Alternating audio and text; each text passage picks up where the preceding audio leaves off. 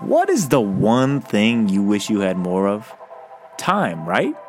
Or money. That's usually everyone's answer. But what can increase your efficiency of time usage and help you focus on creating your $1 million schemes? The only answer here, of course, great sleep. Not average sleep, not good sleep, great sleep. I know we talk a lot about sleep on this podcast, but there is a very good reason for that. It's extremely important to every aspect and functionality of your life. We had a good friend of mine and one of the top sleep coaches in the world, Patrick Byrne, on the podcast a couple months ago. And this week on The Game of Life, we were able to learn and pick the brain from the man who helped Ronaldo become a better sleeper, works for the Barcelona Soccer Club, and is a world-renowned sleep coach. Get ready for what Nick Littlehales is bringing. And I'm really glad to have you all back for another episode of the Game of Life podcast, where we bring to you the behind-the-scenes lives of NBA players, business-savvy entrepreneurs, and top-level performers in all fields of personal development. The podcast that helps you become the best version of you. This podcast is absolutely jam-packed with sleep knowledge that you can take this evening and get a better night's sleep.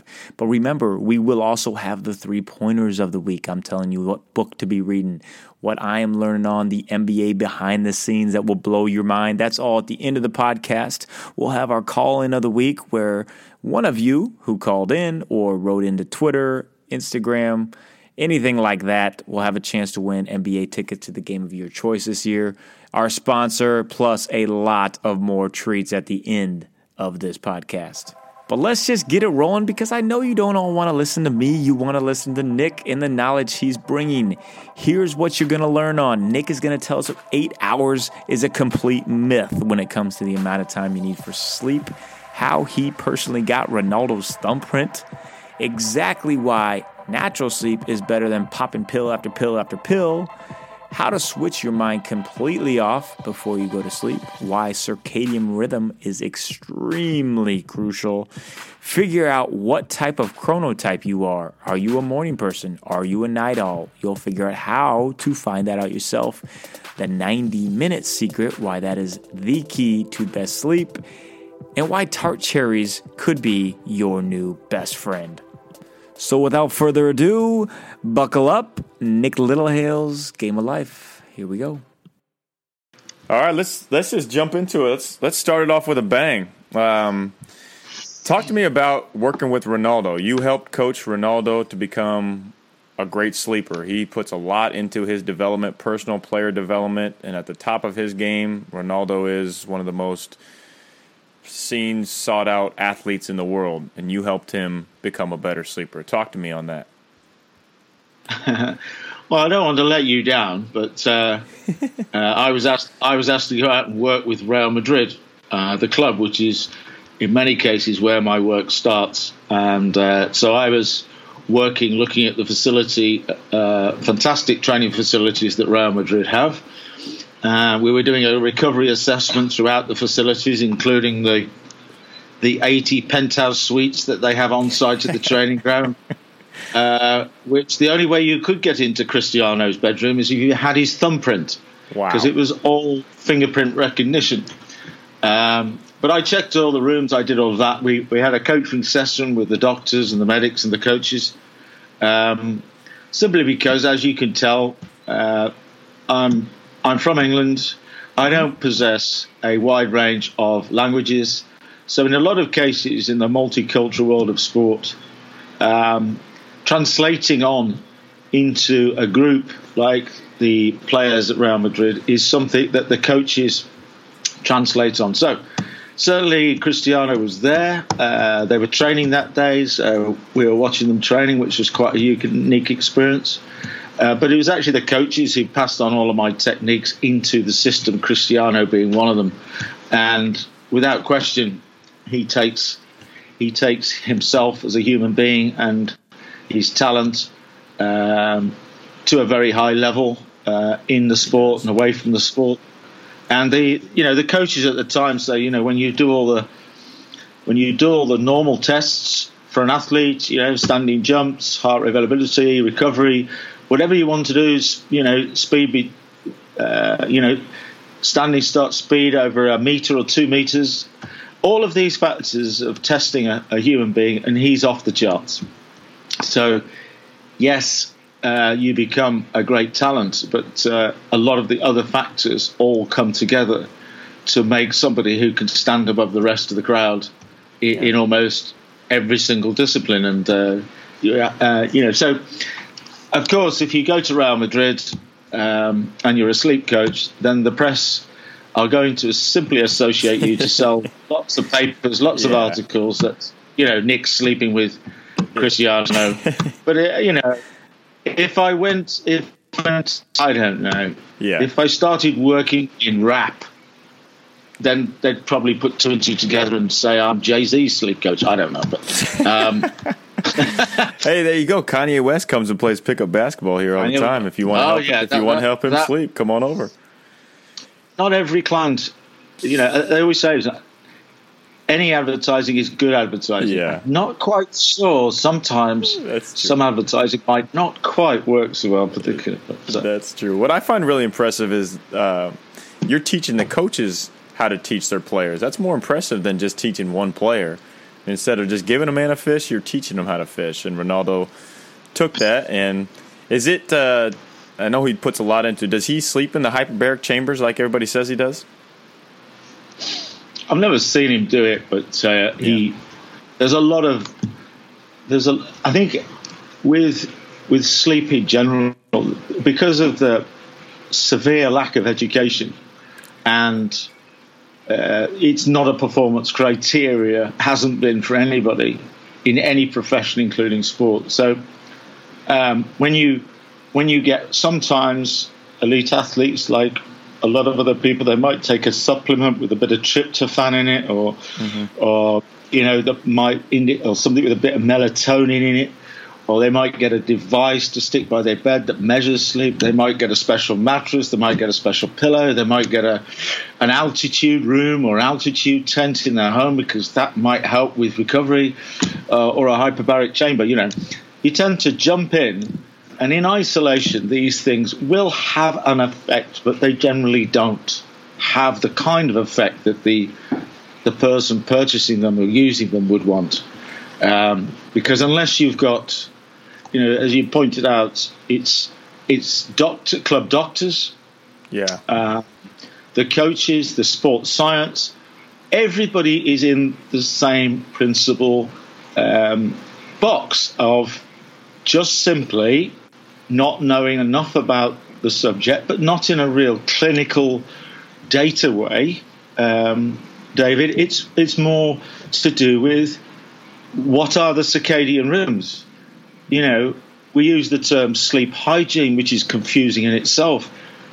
Trying to sleep in blocks of hours in one chunk at night, we sort of go, I'll try and get 8 hours, and I try to do it at night, but I never do.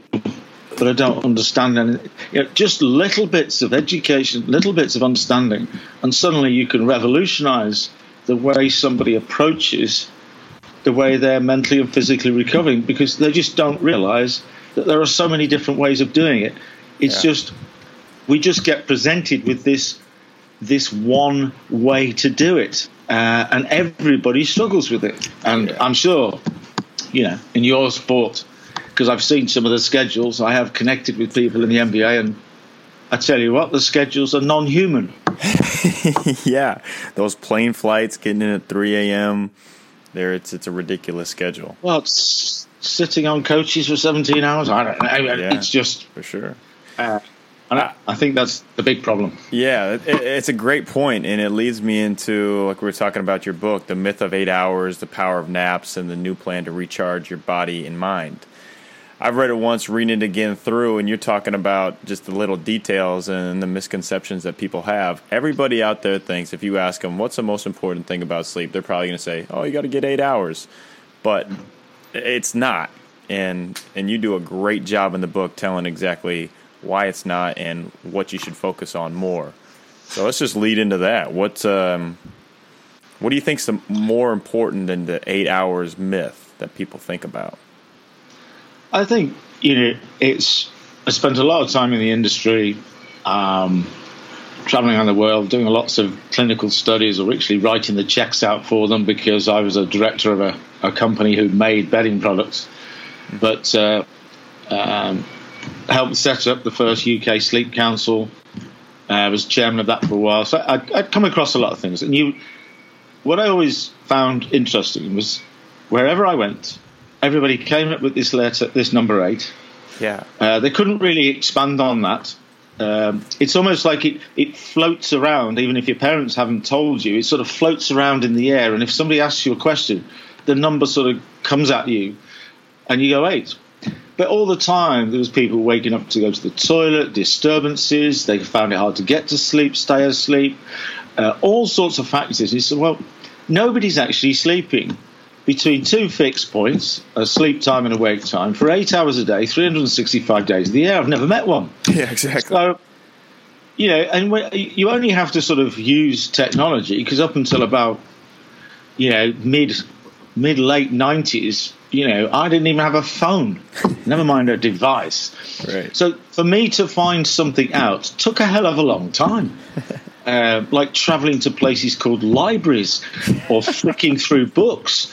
You couldn't just, how do I find that out? So principally, when you became available to sort of tap into a browser and go, well, human beings and sleep. And suddenly, I started to find things out just like anybody else could do, but nobody was interested. If you weren't in the world of sleep, you wouldn't be interested in tapping in a browser. So as that process came across, I just thought, wow. Up until we invented the light bulb, human beings used to wander around doing biphasic, triphasic, multiphasic sleep-wake cycles. They didn't even try to sleep in long blocks at night. And I thought, well, if that's normal, what's changed? Well, the only things that have changed is we brought electric light into our world. We then brought daylight saving time into our world, which was the war years, and tried to save fuel, which some countries do and some countries don't, or some countries never have done. So why did we do that? Why have we still got it? Because it complicates things, because every year I used to be writing articles about seasonal affective disorder. And then we brought tech into our world. And yes, there's an element of being exposed to blue light, of course, but it's also information overload. Yeah. So all that's happened is all the little recovery breaks that I didn't have planned in my day in the 90s, up until the 90s. We're all there, waiting for trains, waiting for taxis, waiting for David to turn up. All of these little things. There was moments when I just simply was looking at the weather, people watching, just traveling, doing things. And they were all recovery breaks. A lot more time was spent outside because there was no reason to be inside as much. Fewer things on TV. More, if you wanted to communicate with your friends, you had to be with them. Yep. You had to be with them because, there was no other way of being with David. I can ring his home phone but if he's out, we're never going to speak. Yeah. So it's not to go back and look at how wonderful those old days are, or even to look at the future as being bad. It's just, if you'd only known at schooling, which would then come from your parents, is if you'd only known these simple basics about mental and physical recovery from the point of being born through those formative years into your early teens, into your first cycles into college or university and choices of occupation and everything else, you would have been so better knowledged to have a balanced approach to this. What we've all done as sort of like the older generations and the new generation, we've all gone from nothing to complete overload at the same pace. So we don't know how to educate the other generation because we're being exposed to it ourselves. So we're all just sat there going, what do we do? But I think is it a myth? I think it is a myth because the evidence is there. There's and I think what I like to think, you do see research all the time, and it sort of says, if you lose 30 minutes worth of sleep then certain performance factors might go down. If you increase your sleep, they might go up. There's always this little caveat at the bottom that says we still don't know very much about this, but it looks like if we took these group of people and deprived them of sleep and then gave them more sleep, it got better. I'm thinking, well, actually what this is about is probably, look at it in a slightly different way, but relevant, is that within any 24-hour period, in relationship with the sun-up and sundown process, the circadian rhythms, as a human being, we most likely need around 7 to 8 hours, 30 to 33% of that time, in a mental and physical recovery state, which you could call sleep. But you don't have to get the 8 hours all at once.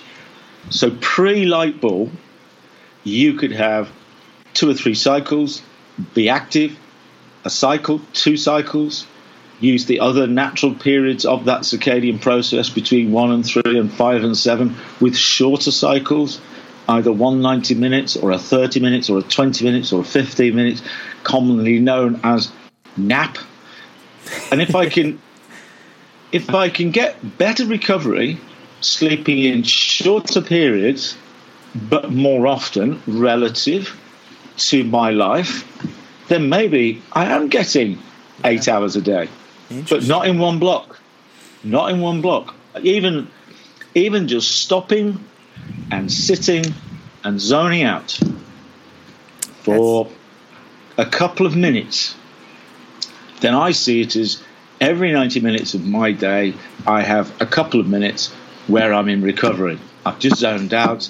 I'm not doing what I'm normally doing. I'm just doing something completely different at that moment in time. Add them all up, little bit of a nap there, zone out there. And a good example, which I think a lot of people, I mean, I was with a full elite sports group. That's from the coach right down to all players. You've got a multitude of cultures in there, from Australian to Argentinian to New Zealand to, all different types of cultures. And this was a week ago. And so we're not in July now, but this is a week ago, it's July. And on that day, when I was working with this club, there was nearly 17 hours worth of daylight that day, from the sun rising to the sun setting. In November, there will be 8 hours. Interesting, yeah. So if you just understand that your relationship with light, your relationship with that process that will never change, is that because you have time shifts in daylight saving time, you've got time zones, you've got different points in the seasons. Well, it makes it really difficult if I've got 16 hours worth of blue daylight pumping away all around me on one day, and then just a few months later, there's only 8, which is half. Yeah. 50% reduction. So that means the rest of the time I'm in more artificial light, or I'm in more darker light, or there's less light. So how does that affect me? And I think that's where the myths come from. That just because it's dark at night, the whole world is asleep. Well, that just doesn't wash, does it? Yeah, that's absolutely fascinating. It turns the public's perception on sleep pretty much on its head. And researching your studies and how important, like you were talking about, the 90 minutes, the sleep cycles are to overall quality. Our audience is very into development and way more about quality over quantity. And you have the R90 recovery. You talk about the sleep cycles. I think from all I've studied, I think that sleep cycles are the most important thing, as opposed to just thinking, okay, I need 8 hours. How many sleep cycles am I getting? Yeah, I think if you're talking, when I first stepped towards sport by accident, in some respects, and then suddenly found myself having to coach Premiership footballers in the UK, male young Premiership footballers, about sleep, and when you look at those circumstances, it was an impossible task to even try and do it. We're talking 18 years ago. There were no sports science, no data collection, no nothing. I mean, to be talking about sleep to a male-dominated, young, affluent football club was just ridiculous. But what I tried to do was to redefine their perception of it. So first of all, say I'm not going to talk about sleep because that means something to you that I can't change. So I'll put that to one side. This whole business of trying to get 8 hours, you don't understand where it comes from. You'll keep repeating to, so we'll change that as well. And just so you know that if you're in a clinic or a hospital, 90 minutes is a period of time where a polysomnograph, which is a data collecting thing from the frontal lobe brainwave patterns, will follow and principally show you all the data you want about sleep stages, little minor awakenings, and all this sort of stuff. Mm-hmm. And then you would look at the next 90 minutes. So you're looking at 90 minutes, because that basically is a period of time when all of these things should happen. So I knew they knew about stages. We know about light sleep and deep sleep. Mm-hmm. Even most people can grasp that at that level. So to go through the light sleep and deep sleep stages, some perceived to be more rejuvenative, restorative than others, but they're all classed as recovery. It takes about 90 minutes. So the length of a football match is 90 minutes. So if I talk 90-minute cycles, it's relevant to my world and the clinical world, but it also makes it now relevant to these football players because they actually perform in a 90-minute window. And they have a break in between, mm-hmm. which is called half-time. So if I'm going to try and relate something to that group, we start talking mental and physical recovery, we're talking recharging, we're talking the ability to get the best out of the next period of time, we're talking cycles, so 5 90-minute cycles actually adds up to 7.5 hours, so that gives us a point of reference to 8 hours. But maybe some people work on 6 hours, so 4 cycles. Suddenly we start talking, when you're talking about well-being questionnaires, whether it's through apps or in those days would have been paper format, how well did you sleep last night? Absolutely smashed it, did 4 cycles straight through with no awakenings. Mm-hmm. And suddenly the language becomes okay. And the week before, I decided to do 3 cycles at night, put another cycle in midday. So I was doing 5 cycles, but only 4 at night, 1 in the day, but a much shorter period. So I wasn't actually recovering for 7.5 hours in the 24. It was actually 7. Yeah, I think that's great. And I felt absolutely brilliant. And I now know when I wake up at 2 o'clock in the morning, what's the reason for that? And I don't worry about it anymore. Yes. I'm active. I just do stuff. And I know that I feel quite awake. So I do stuff. But then suddenly this sort of sleep onset creeps in again. And I sort of curl up back into bed, do a couple of cycles, wake up and off I go. Yeah. So it's kind of, it was more to do with sleeping in 90-minute cycles is not necessarily exclusive to me at all, or new or revolutionary. But it was something within the system that seemed to help people understand what they were doing every day. Some things are good, some things could be improved on, and suddenly they just think it's revolutionary because they've spent most of their life worrying about not getting 8 hours in one block, and it's a constant worry for them. And yet, sort of reading that chapter in that book or talking to me, suddenly they realise, wow, I've been wasting my time doing this. Yeah, I think that gives people a great peace of mind, because people will get worried that they have to get a certain amount of sleep, or if they wake up in the middle of the night, they think they're not getting the best sleep. That's very freeing to know that you can wake up at 2 a.m., diddle around, do some stuff, get some work done, get another 90 minutes in, get another phase in. That's. I think we are when you ever look at quality and quantity, we cannot start to think that we could do our whole recovery period for 30 minutes, right? In any 24s, right? That is ridiculous. We are looking at something like 6 to 8 hours, depending on which human being you are, because there's lots of different ones living on different parts of the planet. It's not surprising that in Finland they have the highest suicide rates on the whole planet because they spend a lot of time in the dark. Yes, they do. Yep.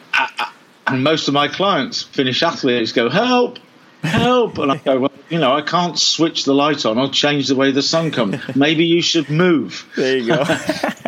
Good coach tip. Move. Yeah, come so on, I think I think it's just I've worked with a number of universities and key professors of sleep and things like that in so many different ways, and I don't think I absolutely know that none of them got 8 hours solid every night. Yeah. So 8 hours is a myth. Yeah. I like that, man. All right, so I got to interrupt the podcast real quick, and you will hear more on the 8 hours and the myth and everything in depth from Nick Littlehales. Hold on. Before we do, I want to tell you about a super cool company that I've been checking out more in depth. They're called Human. What their belief is that the human body is a system that can be quantified, optimized, and upgraded. Human designs and develops products that enhance key biometrics pertaining to cognitive, physical, and metabolic output. Basically, the epitome of nootropics. The two main products, Sprint and Yawn, are scientifically designed to work immediately to put your mind in the correct state. Combinations in Sprint, like the caffeine plus L-theanine, work to quickly get your mind together for a focus boost and more cognitive clarity, mental clarity, while components in Yawn, like the melatonin and glycerin, help optimize sleep regulation and recovery. Basically, check them out. Gonna help your brain, gonna help you use more of your brain at more of an efficient rate. Human, which is spelled HVMN. Check it out at human.com. And in link in the show notes, you have a link to click on that will give you a 10% discount on anything Human. You know what they have that I really like too? They got little coffee chewables. Yeah, you can just have the caffeine and coffee just in like little chewable bite-sized pellets. Awesome. Check them out. Okay, the call-in of the week. This one coming in from Stockholm, Sweden, from Hendrik.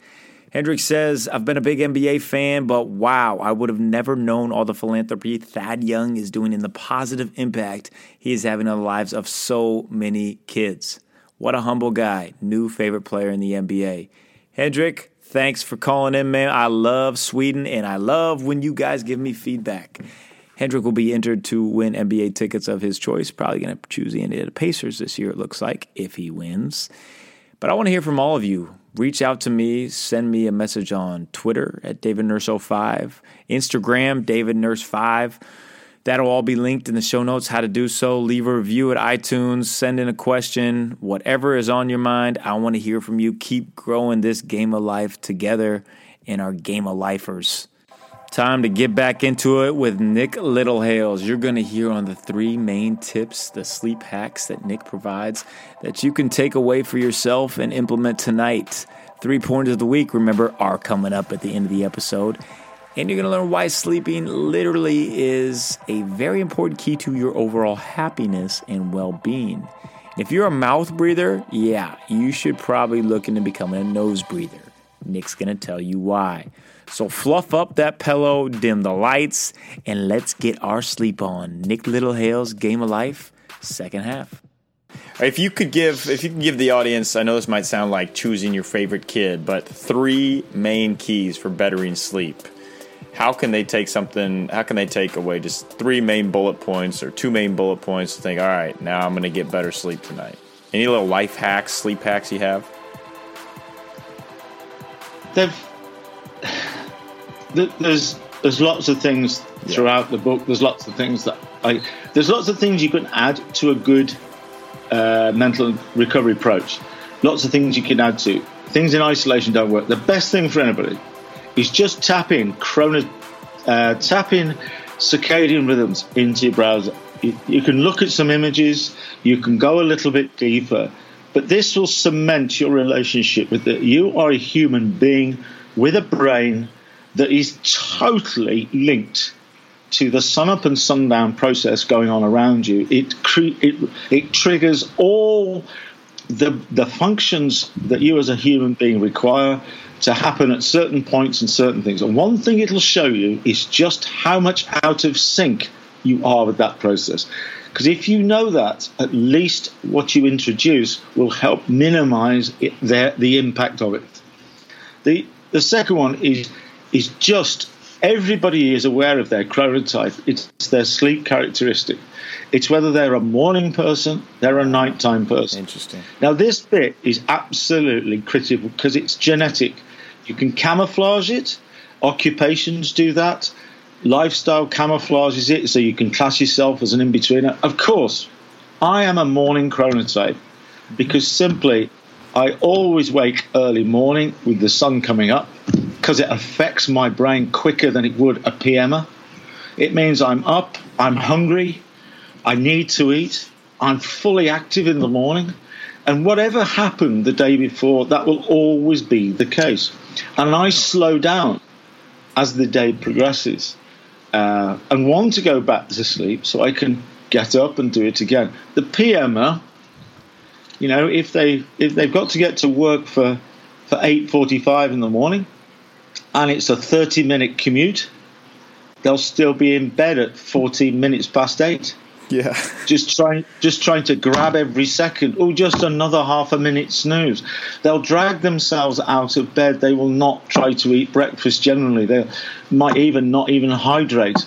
They drag themselves to work and just simply just wallow through the first hours of the day, trying to over-caffeinate or whatever to get to a particular point.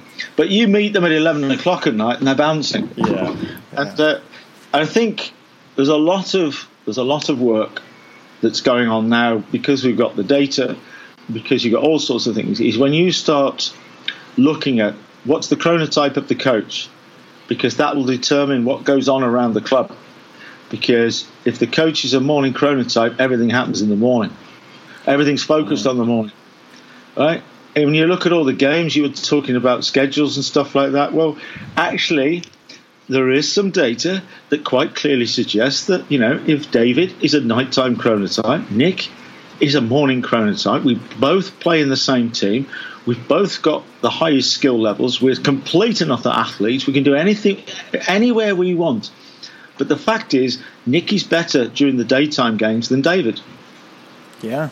Maybe by chronotype. Interesting. Maybe by tiny marginal gains in some respect, but Nick gives away less fouls.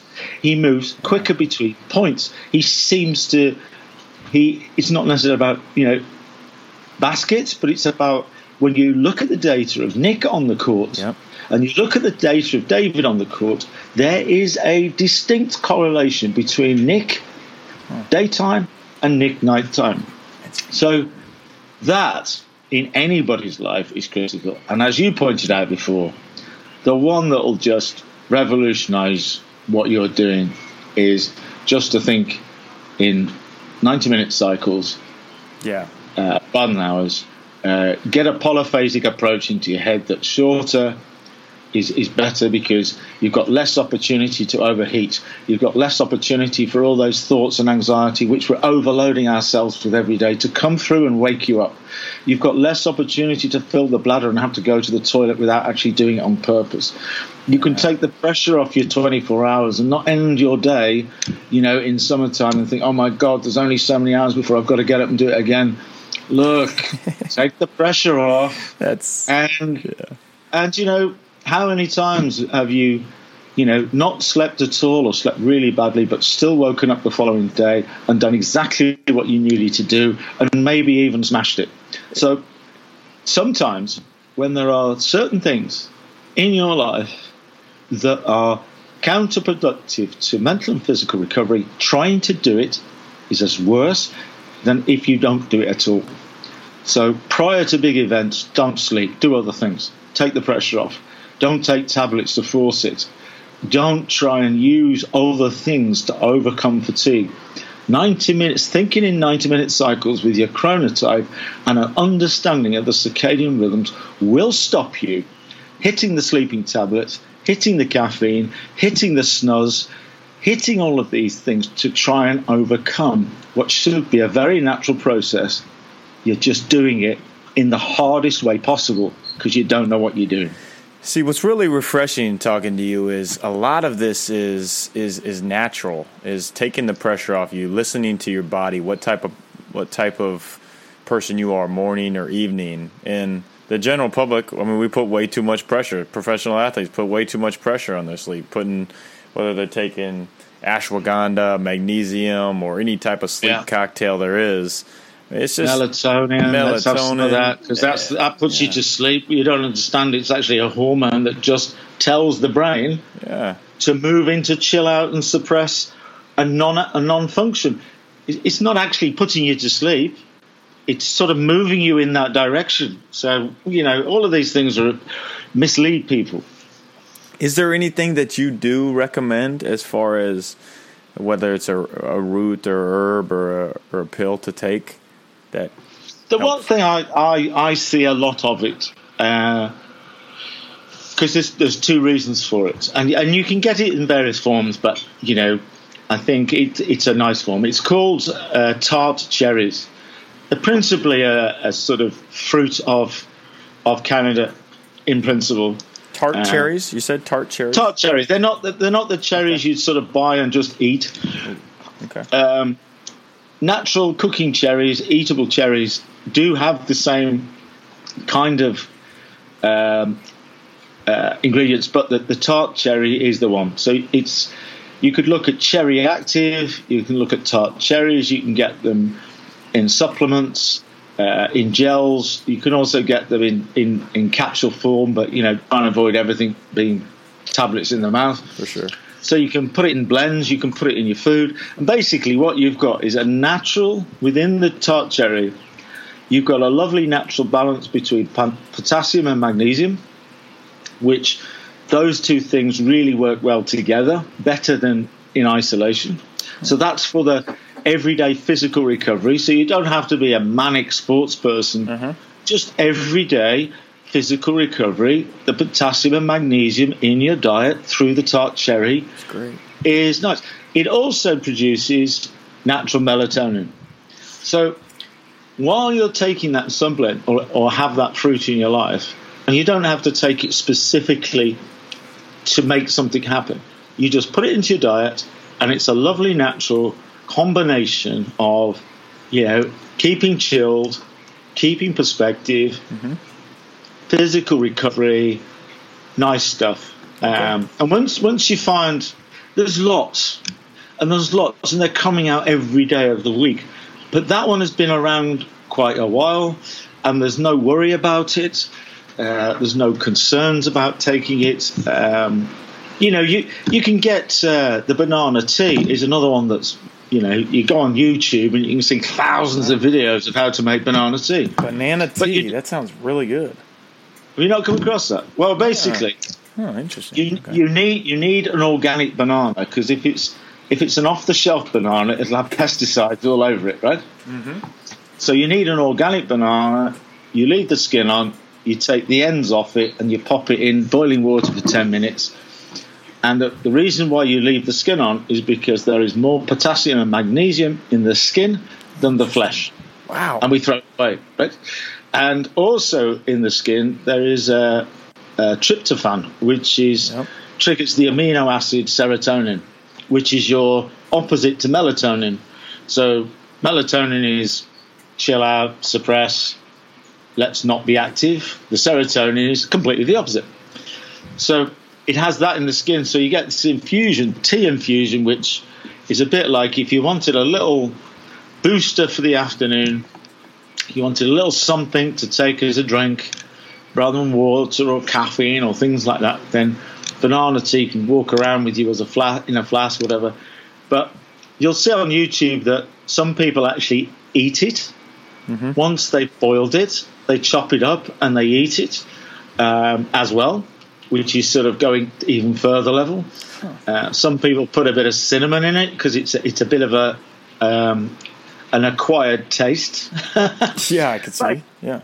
Again, but you've still got to go through this process of getting your organic bananas and chopping, put them in the water, and then making the blend, and it's all part and parcel. Whereas the cherry active, you just chuck the supplement in your fruit blend in the morning, and you're off.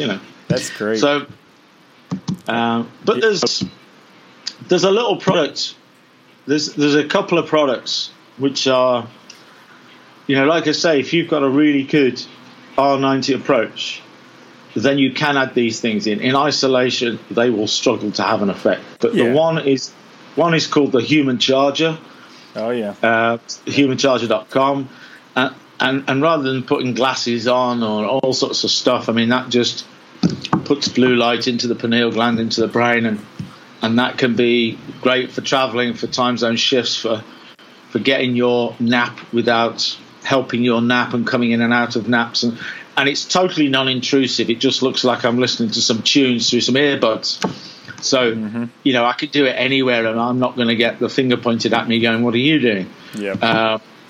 And the other one, crazy enough, is teaching yourself how to nose breathe again. So nose breathe. The mouth breathing population is that, unfortunately, when you fall into a sleep state, the ability to be able to breathe in and out through your nose very naturally, very softly, is one of the key elements for raising the quality of sleep you're going to get from any period. If you're mouth breathing all day long, then you mouth breathe at night, so you get that dry mouth. You're dragging air in through the mouth, and as the muscle relax, you get that and snoring. So a lot of the athletes I work with, many people probably aware of a product called a Breathe Right strip, which is a little plaster on top of the nose, which would open up the nasal passages. Well, it's got a fancy name to it, but it's called the Rhino Med. Rhino, the bone in the nose, Med being medical.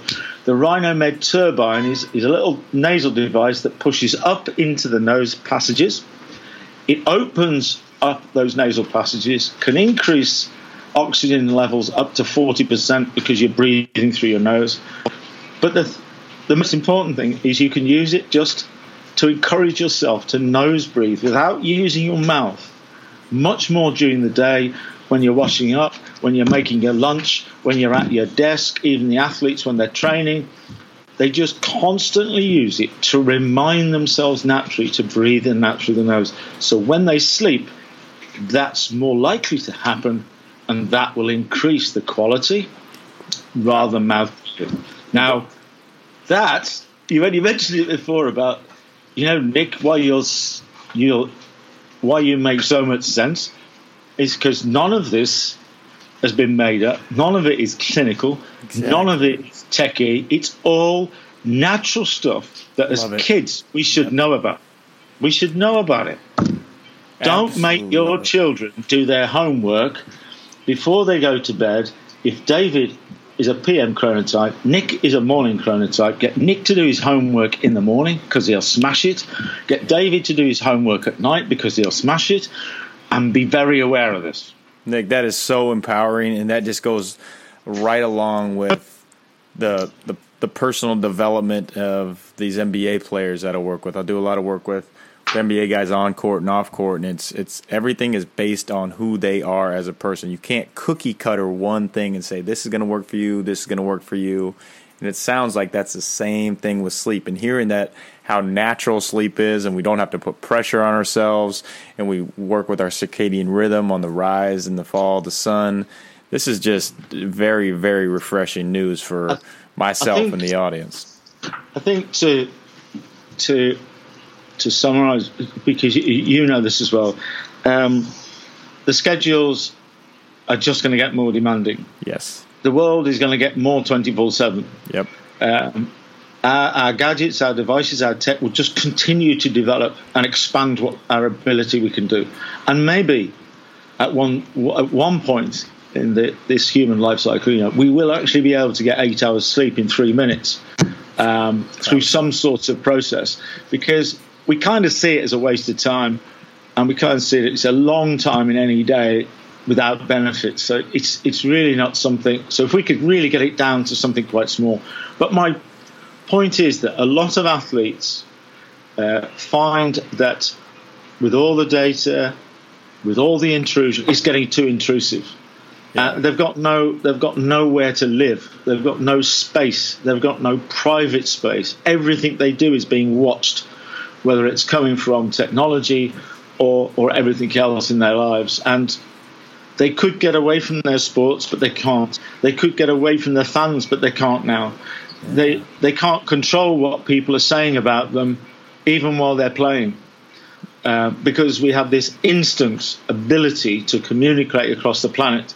So they can get really isolated. And this is one area, if you start knocking on their door and saying, we're going to start monitoring your sleep, we want you to start wearing trackers, we want to see if we can find out how to make you sleep better.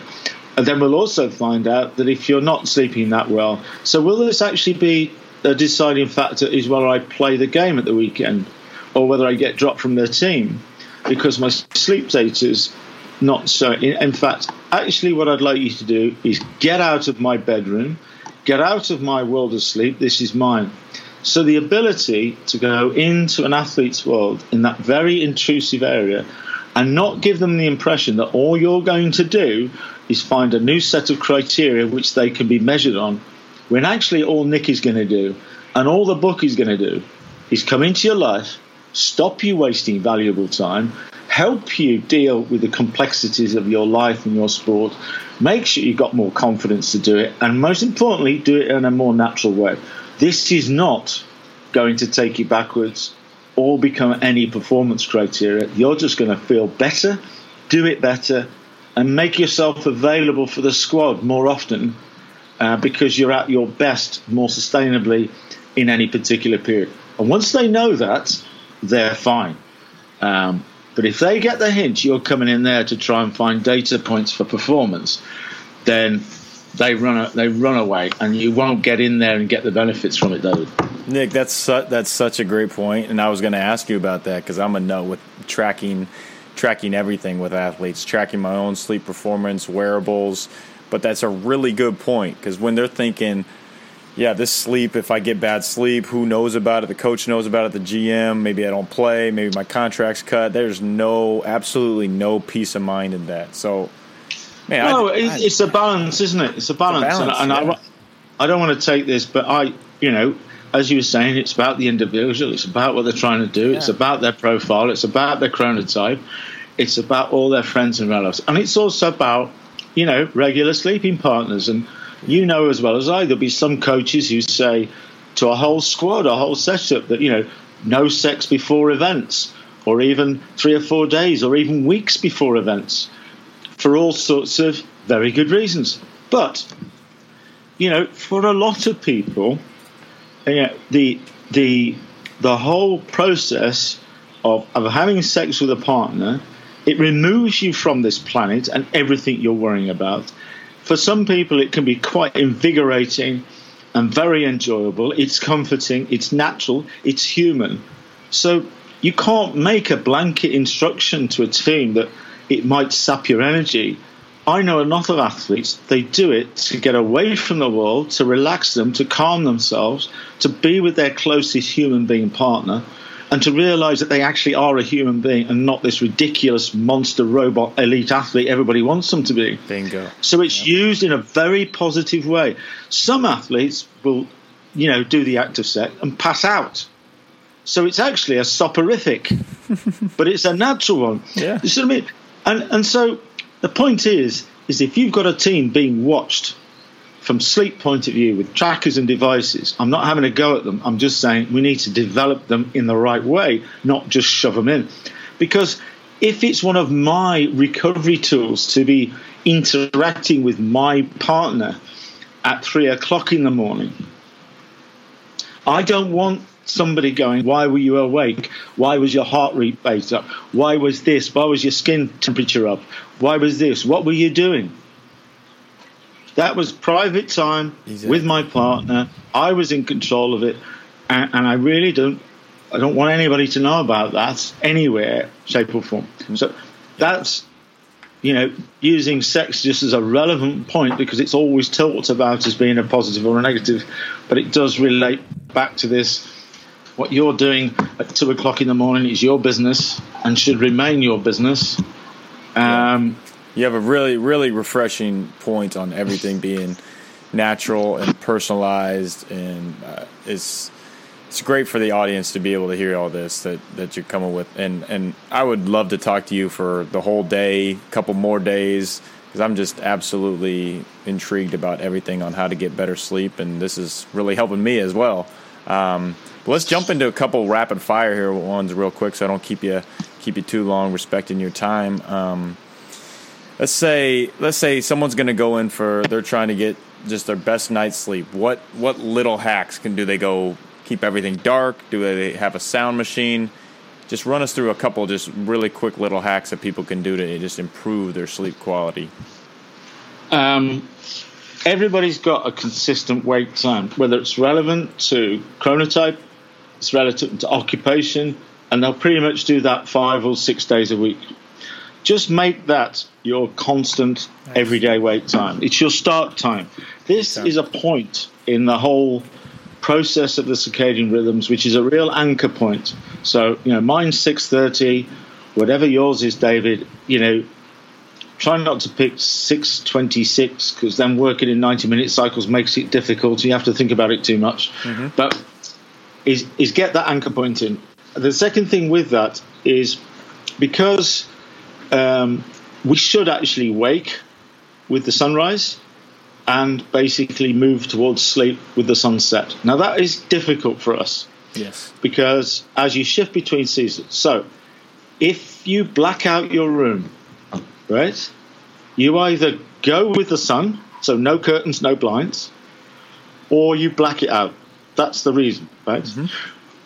If you black it out, you can help the process of going into a sleep state, because you're putting yourself in darkness. But it is more difficult, obviously, to wake in complete darkness. Good point. So a product that would help this straight away and start circadianizing you. Just made that word up, David. Never repeat it.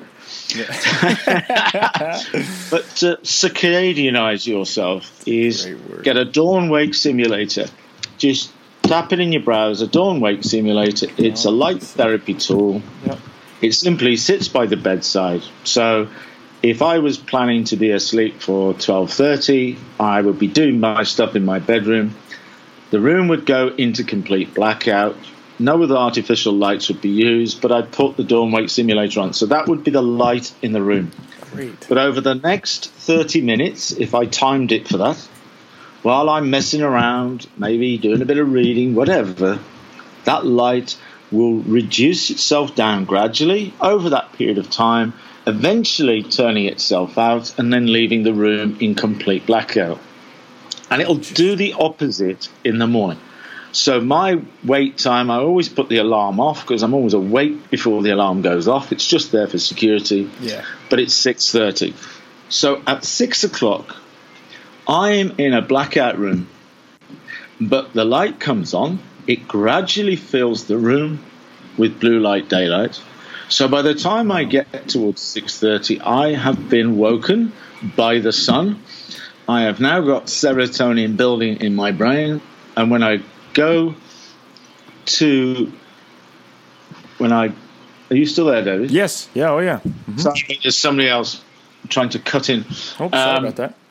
It's all right. When I go to the curtains and open them, it could be winter and it's dark outside. It could be sun and it's light outside. But what I'm doing is I'm controlling the start of my day.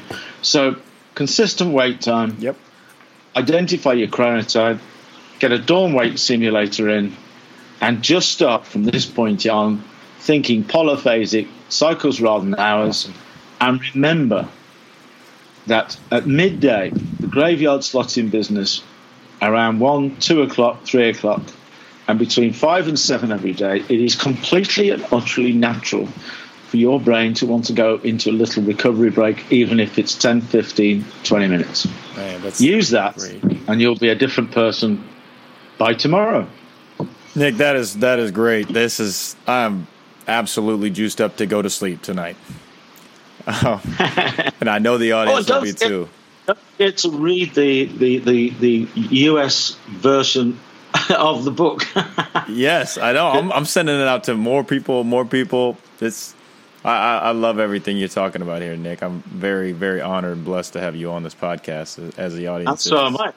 You're actually in Los Angeles and you're in the NBA, and I'm just a silly old sleep coach in Nottingham, UK. So I'm envious of you as well. Man, are you kidding me? Get over here anytime. I would love to have you talk to all the players that I work with. They need it. It'd be great. If you can ever make it over here, man, you have a place to crash with me. I'll get all our sleep gear needed. No worries. Well, the travels and my schedules are starting to, the book's into 13 countries now, and it's having the same effect in every country because we're just human beings on this planet with the sun. And, sleep is a very big subject at the moment, but probably for the wrong reasons. Because of technology, because of gadgets and devices, because of techniques and interventions, and because of our sad lack of education. And there's a lot of well-being red flags going on everywhere, which is disturbing all of us, that particularly in the younger generation. But this is going to show some significant impacts on our health and well-being through addictive natures, through all sorts of things that we're adopting, and almost epidemic levels in certain respects. So, well, Nick, I completely agree with that, and at least it's opening the public's eyes to it. And the more that they can learn about you and everything that you're researching and you're teaching, we'd love to follow you. So, what's the best way that we can follow everything that you're doing? We're pretty much avid providers of free content. So at Sports Sleep Coach on Twitter, Instagram, Pinterest. We're on LinkedIn, Facebook, and whatever platform's coming out next week that I'm not aware of. But also sportssleepcoach.co.uk or .com. You go to the website there. There's blogs being posted all the time. There's various services that you can access if you wanted to, and you can do little things like just do a free profiler, which just asks you a few questions, and it's not automated. It actually does land on our desk. We do actually look at your answers, and we do actually give you a marker out of 100 to where you are in what we've been talking about today, and those things are free, so you can have a bit of fun. And that's great. That's awesome, man. We're going to link to everything for sure in the show notes, and link to how they can get their hands on your book, other than me sending it to them. Another way that they can get their hands on your book. Well, anybody who mentions the word David or nurse together, or whatever your podcast is called, then we'll try them, help them out, and charge them more for everything we do. Or is it less? Well, is it more or less? We can go more. I don't want to get mistaken. There's actually a David Nurse who's a soccer goalie or a football goalie over there in England. Yeah. So I don't want that. Yeah, there is. I know. He's got. I don't want him to. Everybody to go to him when they start researching this podcast. But Nick, thank you so much for your time. It's very, very, very blessed to have you on. But as we head out here and depart, is there any last parting words to give the audience? Any mottos you live by? Any drop the mic and walk off type moments you got? No, you got me there. No. Probably, but I think the best thing is how real you are with sleep and how natural it is. I think it's an amazing breath of fresh air that people don't have to put so much pressure on themselves to get to sleep. It's natural. I think the one thing I think sort of gets repeated quite a lot is, if as coaches you try and tell somebody to chill out, that isn't going to happen. Right. If you tell them to stop worrying about something, that isn't going to happen.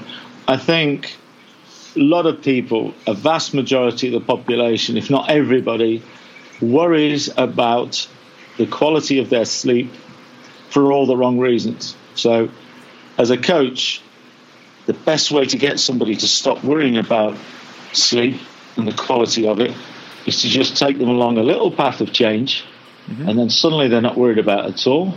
They're not wasting valuable time. So I think one of the tricks of the R90 technique and the tricks of the book is that just while you're reading chapter by chapter, before you even get to the end, you stop worrying about sleep. There it is. Perfect. I love it, Nick. Thank you so much for your time, man. I really appreciate it. Not a problem. Thank you very much for having me, David. Thank you. Big time episode from Nick Littlehales on the Game of Life. We will link to everything in the show notes. Everything Nick's talking on, how to learn more about Nick. We'll also link to Human, our sponsor, and how you can get your 10% off trying the nootropics. I know you're really excited to sleep tonight, but before you do, it's time for the 3-pointers of the week. Okay, 3-pointers of the week, starting off with a book that I'm reading. Actually, hold that thought. I'm studying Japanese with Rosetta Stone. Why, might you ask? Because I'm here in Tokyo, Japan for the next 2 weeks. So I want to learn everything I can Japanese, immerse myself in the culture. When in Rome, when in Tokyo, same concept. It's something that I try to do in every country I go to, just to show respect to the people of the country that I'm trying to learn their language. The words that I have been learning here in Japan: nice to meet you, hajimemashite. Thank you for this meal, gochiso-sama. Good evening, konbanwa. Thank you, arigatou gozaimasu. And of course, Japanese sweet potato, yakiimo, which I have literally became addicted to. In Japan, instead of having an ice cream truck, they have a yakiimo truck that goes around playing the yakiimo song. Yeah, that's why Japan's so healthy. 3-pointer of the week, number 2. What I am learning on, what I am using. I'm using vetiver essential oil. So what vetiver is, it originated in India and Sri Lanka and is known as the oil of tranquility. It's a way to boost energy levels when you're exhausted. Has been shown to treat heat strokes, joint disorders, and skin problems. Vetiver is also a very soothing and grounding essential oil that can help with anxiety, nervousness, and actually help you get a lot better sleep. That's what I've been using it for, checking it out. It's also credited to treat symptoms of ADHD, ADD, and is known to help treat insomnia without the use of drugs. It's a natural essential oil that packs a lot of punch. Check it out. It's great for grounding. 3-pointer of the week, number 3, the NBA behind-the-scenes info. I know you guys know a little bit about China and all the NBA players going over to China, but why exactly are they going? What is the reason? All right, here it is. It's the money. There is a crazy amount of money in China. Players will be getting $3 to $4 million deals for a 5-month season. That $3 to $4 million is equivalent to about $7 to $7.5 million US dollars. Based on, they don't get taxed in China. They get treated like a king over in these Chinese cities. See Stephon Marbury. The season is 5 months long, and there isn't a lot of wear and tear on their body playing in these games. Plus, they put up a lot of stats, and they're able to come back and finish the NBA season. Other than the horrible Chinese food that they might have to eat, China is a great option for players who want to make a ton of money playing. That's why these NBA players are going to China. There's your in-depth, behind-the-scenes NBA info. Another thank you to Nick Littlehales for coming on the podcast and dropping his knowledge on how to get the best sleep possible.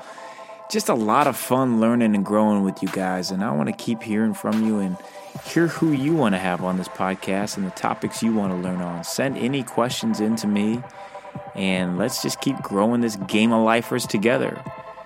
Have a great week, and remember, it's all about the journey. David Nurse, Game of Life, signing off.